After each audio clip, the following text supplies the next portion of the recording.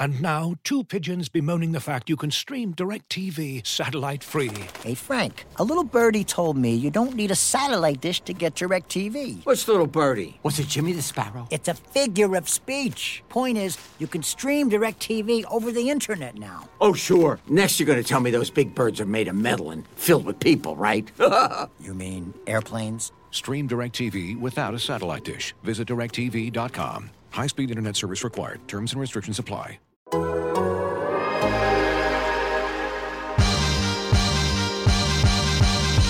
Dort. Donna Dort. Donna Dort. This is Lou Dort and I'm down to dunk. This is Lou Dort and I'm down to Dort. I'm Josh Giddey and I'm down to dunk. Hey, this is Kenny Hustle and I'm down to dunk. I'm Darius Baisley and I'm down to dunk. I'm Mike Muscala and I'm down to dunk. This is Poku and I'm down to dunk. I love cereal. Captain Crunch, Cinnamon Toast Crunch, Cracklin Oat Bran.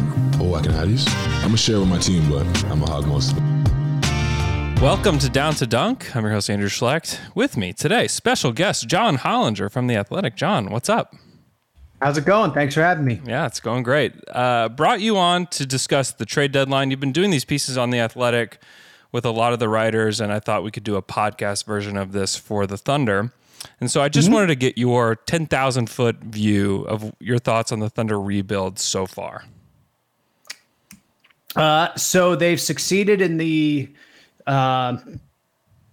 asset collection phase, right? Sure. Like clearly, right? They've got all these picks, and they're probably going to have more picks in a couple weeks here, and so that's always the first part. Now, the second part, the more difficult part, is doing something with those picks and really getting it right. So, encouraging the Josh Giddey pick, certainly, which is the first step in that, right? Yep. So now you have Giddey and Shea as like real long-term building blocks. And then, beyond that, they have all these picks. And the interesting part is at some point, do they put a couple of those picks in play to try to accelerate the timeline a little more quickly, on this rebuild, if a good young player became available, cough Ben Simmons cough, for example.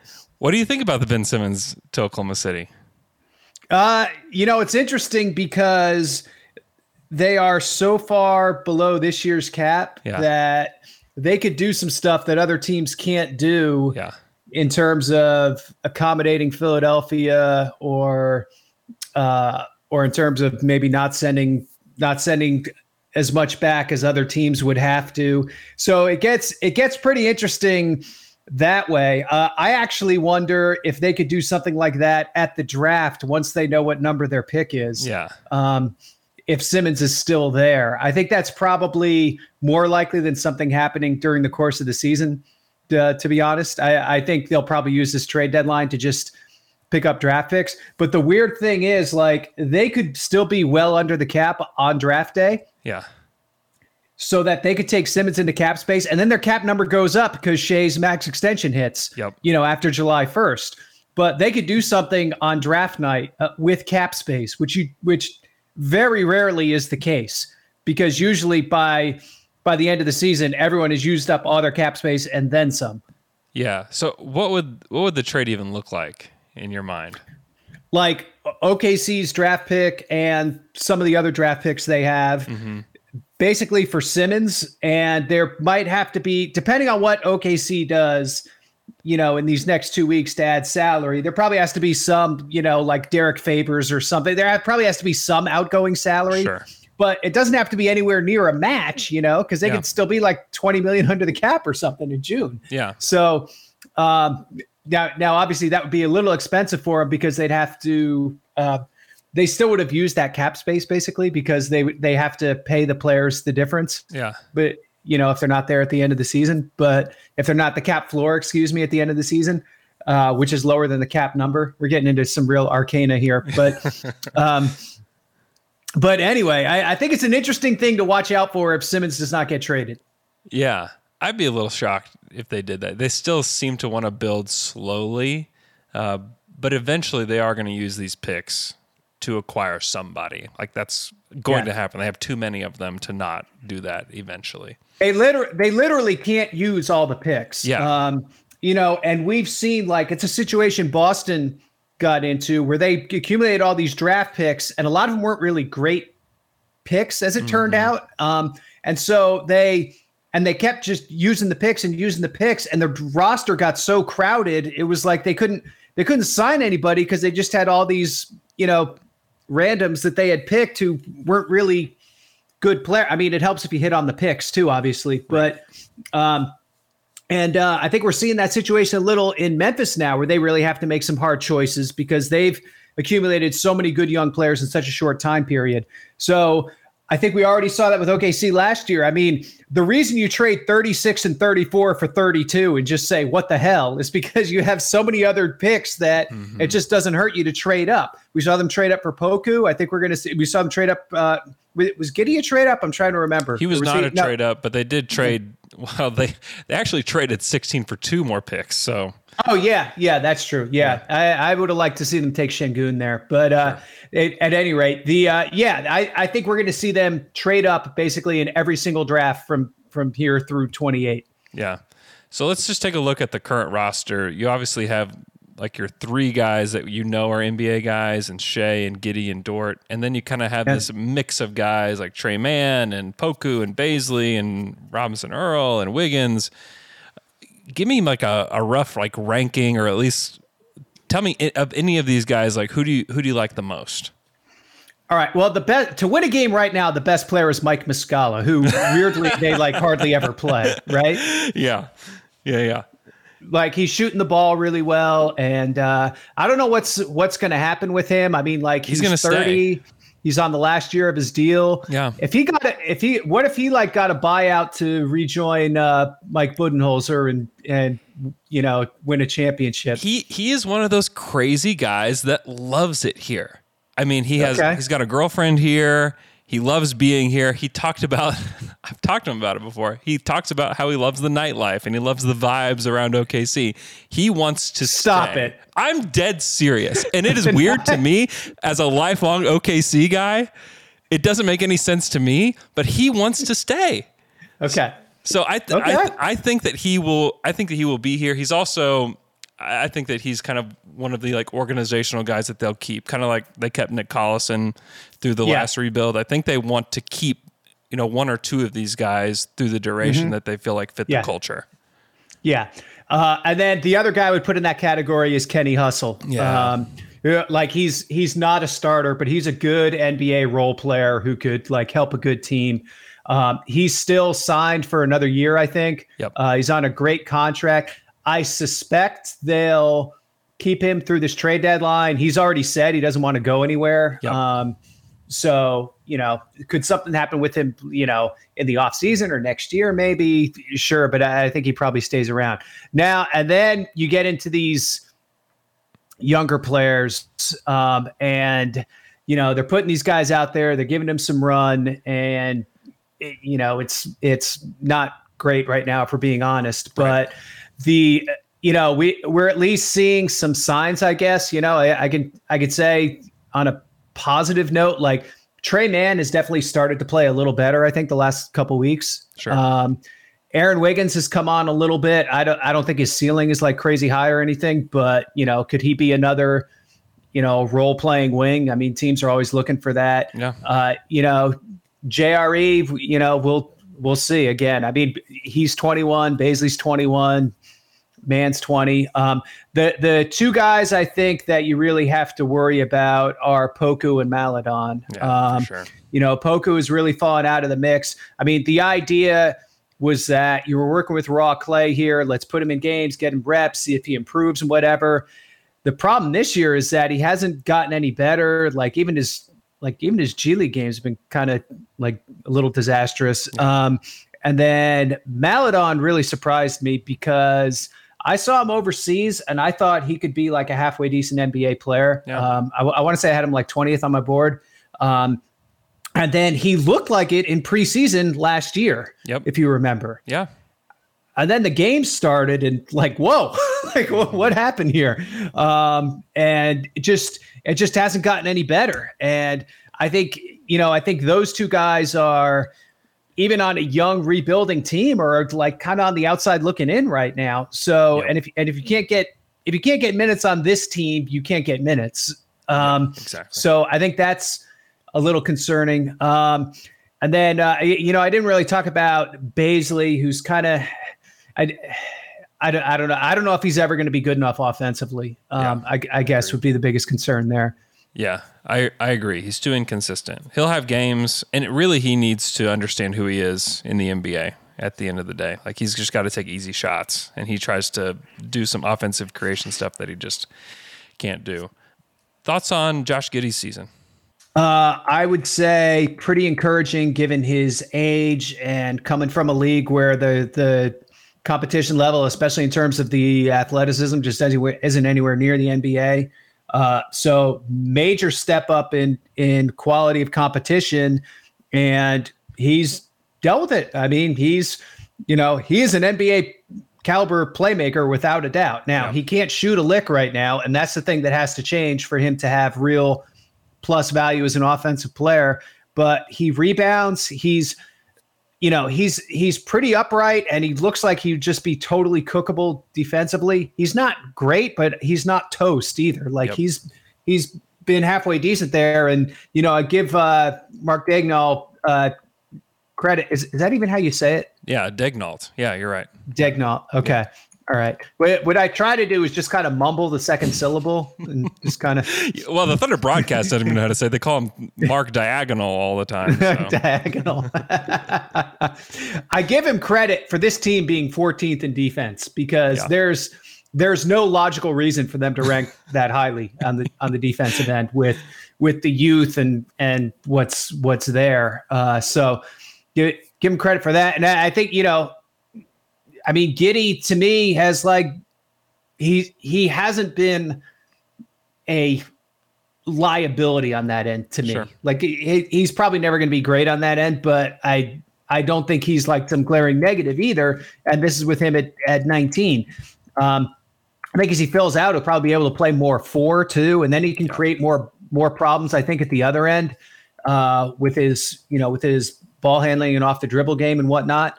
And you're hoping the shot comes around like with everyone. Yeah. And then with Shai, what are your thoughts on what his ceiling can be as far as when the Thunder are competitive? Like, what does his role look like in your mind? So he's probably the second best player on a really good team. Mm-hmm. If he's your best player,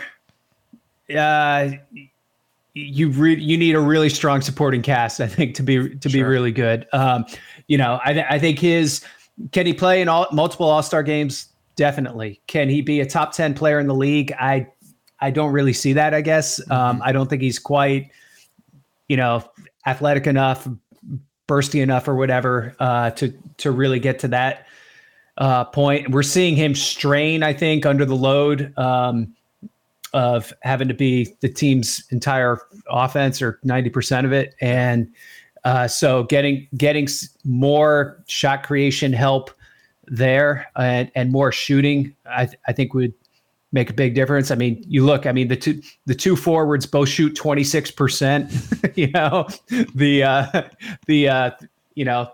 the shooting guard who's taking all the threes is shooting 32. Yeah.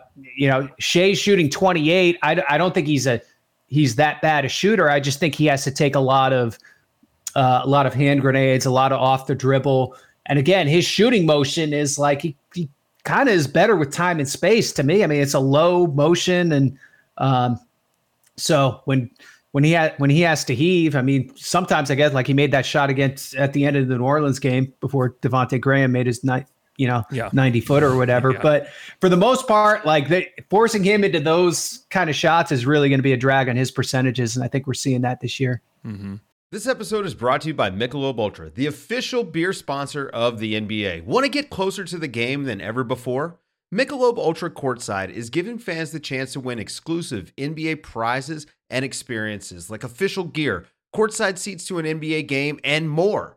Head over to MichelobUltra.com/courtside to learn more. Looking for an assist with your credit card, but can't get a hold of anyone? Luckily, with 24/7 U.S.-based live customer service from Discover, everyone has the option to talk to a real person anytime, day or night. Yep, you heard that right. You can talk to a real human in customer service at any time. Sounds like a real game changer if you ask us. Make the right call and get the service you deserve with Discover. Limitations apply. See terms at discover.com/creditcard. You mentioned the shooting guard that takes all the threes, Lu Dort. The Thunder are kind of in an interesting place with him. He will be extension eligible in March and then could become a restricted free agent this summer if they chose that for him. I'm just curious what you think a reasonable contract for him would be, and if maybe they determine that he's not a good fit with this team because he doesn't seem to be the best fit with Shea and with Josh Giddey. What would his value be as a trade asset? That's interesting. Do other teams view him as a starter right now, like on a good team? I wonder that. It's probably situational. I mean, I'm sure that some teams could probably squeeze him into their starting lineup as like the fifth guy, but I'm sure there's a lot of teams that couldn't. Yeah, and it would depend on fit a little bit, and if they kind of need that brick wall defensive stopper, like I think he'd be good like in Brooklyn, where you could just ask him to shoot really wide open threes and have him guard the other team's best player, which nobody else there has any interest in doing. So I could see that one. Now Brooklyn doesn't have any draft picks to trade until like we're both 90 years old. Right. So Sam likes those though. Like he likes to kick the can down the road. Yeah, exactly. Yeah. He's scheming his 2034 pick right now. He needs some 2028 picks. He might have already promised the guy. That's totally possible. What do you think about a contract for him? Because if the Thunder do keep him, I mean he fits well organizationally. They really like him. It's kind of nice that they brought him in as an undrafted guy. He got like a crazy low deal on his second contract. Yeah. Now he's up for, I think he can extend for up to like $12 million a year in March. Yeah. That feels like a deal that makes sense for both, but I don't know if he would want more or would even deserve more. Yeah, that's kind of what I had in my head was like the Dylan Brooks, Josh Richardson special there, where they go out the 3 years. Now I think you're right. It's weird. He's extension eligible in March because he signed coming off his two-way while he was still on the team, right? Yes, before the bubble. But I think they would probably do it in the summer so they could put the extra year on it because he could extend for 2 in March, right? And then 3 in the summer. So I would think they would kick back to the summer and do an extension for 3. That to me would seem to make the most sense. And then you have him under contract till he's 26. And I think even, 12 and under, I mean, I think he's still a trade asset is if he continues on anything close to this trajectory. So it's not anything they really have to worry about. And then honestly, as as this team develops and they might want to make more deals or whatever, you kind of need a few middle-class contracts. Like you can't just be like all minimums and dead money guys. Yeah. So I think there's a little bit of incentive to do something from that perspective too. Yeah. It's kind of funny when we compared the Thunder to Boston earlier, and he's like going to get like a Marcus Smart contract, and he's going to be kind of their Marcus Smart guy. It's just kind of weird parallels there between those two teams. Thoughts on maybe a team that could dump a salary on the Thunder at the trade deadline? Are there any teams that you see as being desperate that may want to get rid of a deal and give a pick to the Thunder? I can see a lot of teams that would want to do cash. I'm trying to think who would want to do it, but like Portland and Boston are going to get under the tax, right? Yeah. But they're close enough that they could probably do it just by like offloading cash and a minimum guy. And I think Sam is fishing probably for something more than that with his with all this space he has. Yeah. And he should. I mean, he's so far below the floor that he should be trying to take something bigger. Philadelphia, obviously they're depending on what happens with Simmons and their contracts. Like they could do a Simmons deal where they get multiple players back and one of them is offloaded to Oklahoma City along with a pick. Like I could definitely see something like that happening. There's a couple other teams that I think might end up in a similar position where if they do a trade, like they can't even roster the guys they get. And they don't necessarily want them. So it's just like, here, Sam, you take them, and they drop cash on them that way.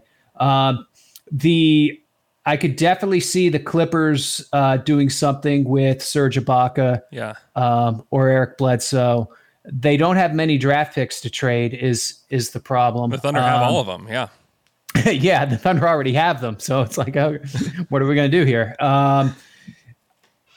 Similar situation. I think that the Lakers aren't as deep into the tax and they don't really have as much spare money lying around, but we'll see what happens there. Golden State, obviously, and Brooklyn are way into the tax. Yeah. But who are their true dead money guys? Like Golden State is so far deep because they're paying four guys an insane amount and they're paying James Wiseman $10 million. Well, those four guys aren't getting moved by Golden State. And most of the rest of their team is actually cheap guys. Brooklyn, it's a little similar where they're so top heavy with their payroll. It's like, who are they really paying Oklahoma City to take? Again, like we're dealing with minimum guys. So the market probably isn't set up super favorably for the Thunder to take on a bunch of money, unless we're talking about money that goes into next year. Sure.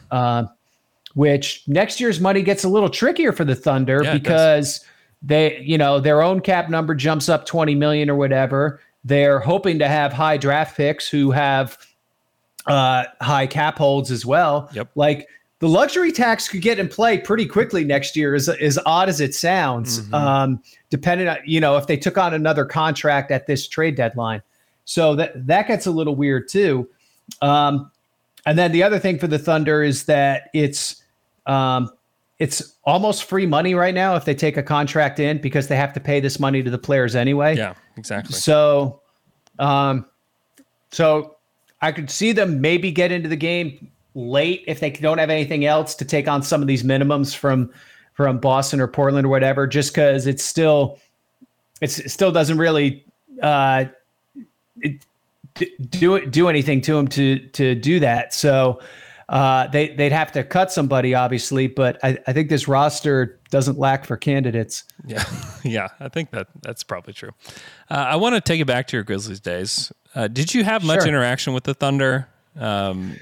Yes, although so for most of that time period, we were both good, which made us not natural trade partners. Sure. So there'd be like perfunctory trade calls, but not a lot got accomplished. Toward the end, when we started moving toward a more rebuilding posture, there was a little more action. It was funny because like Winger was the guy I ended up talking to mostly, who's obviously not there anymore. So, but the perspective, the kind of picture I had of the organization as a whole was that they were, I guess, really methodical. Yeah. And really tried to gather as much information as they could, which every team does that to an extent. But I thought Oklahoma City was maybe a little more systematic and a little earlier with it than some other teams. Yeah. But didn't really get a great perspective on how they were as far as engineering trade. I guess we did the one trade with them where they were like a third party almost. We did the Courtney Lee trade was like, as this side note to it, we effectively sold a draft pick to Oklahoma City. Yeah. And Ryan Gomes was involved somehow. I don't even remember how. Yeah. Ryan Gomes went to OKC. Yeah, I remember that. Yep. But that's about it. Yeah. And then was there like a perception of them besides like being methodical, like around the league when it came to dealing with them? I'm trying to think. Not especially. Like it was.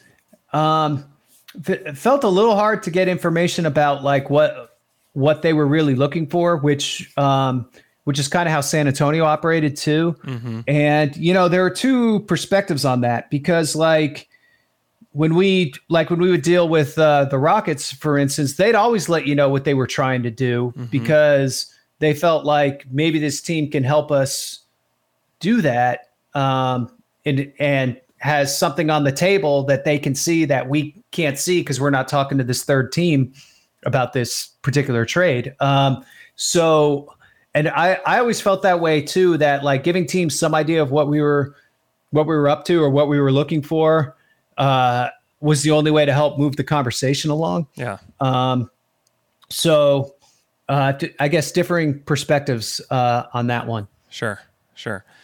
John, thanks so much for your time, man. Be sure to go read John on The Athletic. Go listen to the Hollinger and Duncan podcasts, one of the smartest podcasts out there. John, we appreciate it, man. All right. Thanks for having me on the show.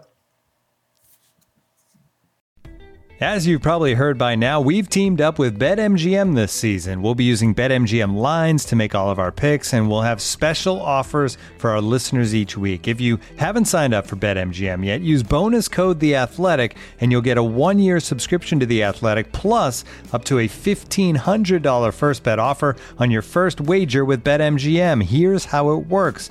Download the BetMGM app and sign up using bonus code The Athletic. Make your first deposit of at least $10. Place your first bet on any game and claim your voucher for a 1-year subscription to The Athletic. See BetMGM.com for terms. U.S. promotional offers not available in D.C., Mississippi, New York, Nevada, Ontario, or Puerto Rico. Gambling problem? Call 1-800-GAMBLER. Available in the U.S. Call 877-8-HOPE-NY or text HOPE-NY 467-369 in New York. Call 1-800-NEXT-STEP in Arizona. 1-800-327-5050 in Massachusetts. 1-800-BETS-OFF in Iowa. 1-800-270-7117 for confidential help in Michigan. 1-800-981-0023 in Puerto Rico. First bet offer for new customers only in partnership with Kansas Crossing Casino and Hotel. Don't forget, if you haven't signed up for BetMGM yet, use bonus code The Athletic, and you'll get a 1-year subscription to The Athletic, plus up to a $1,500 first bet offer on your first wager.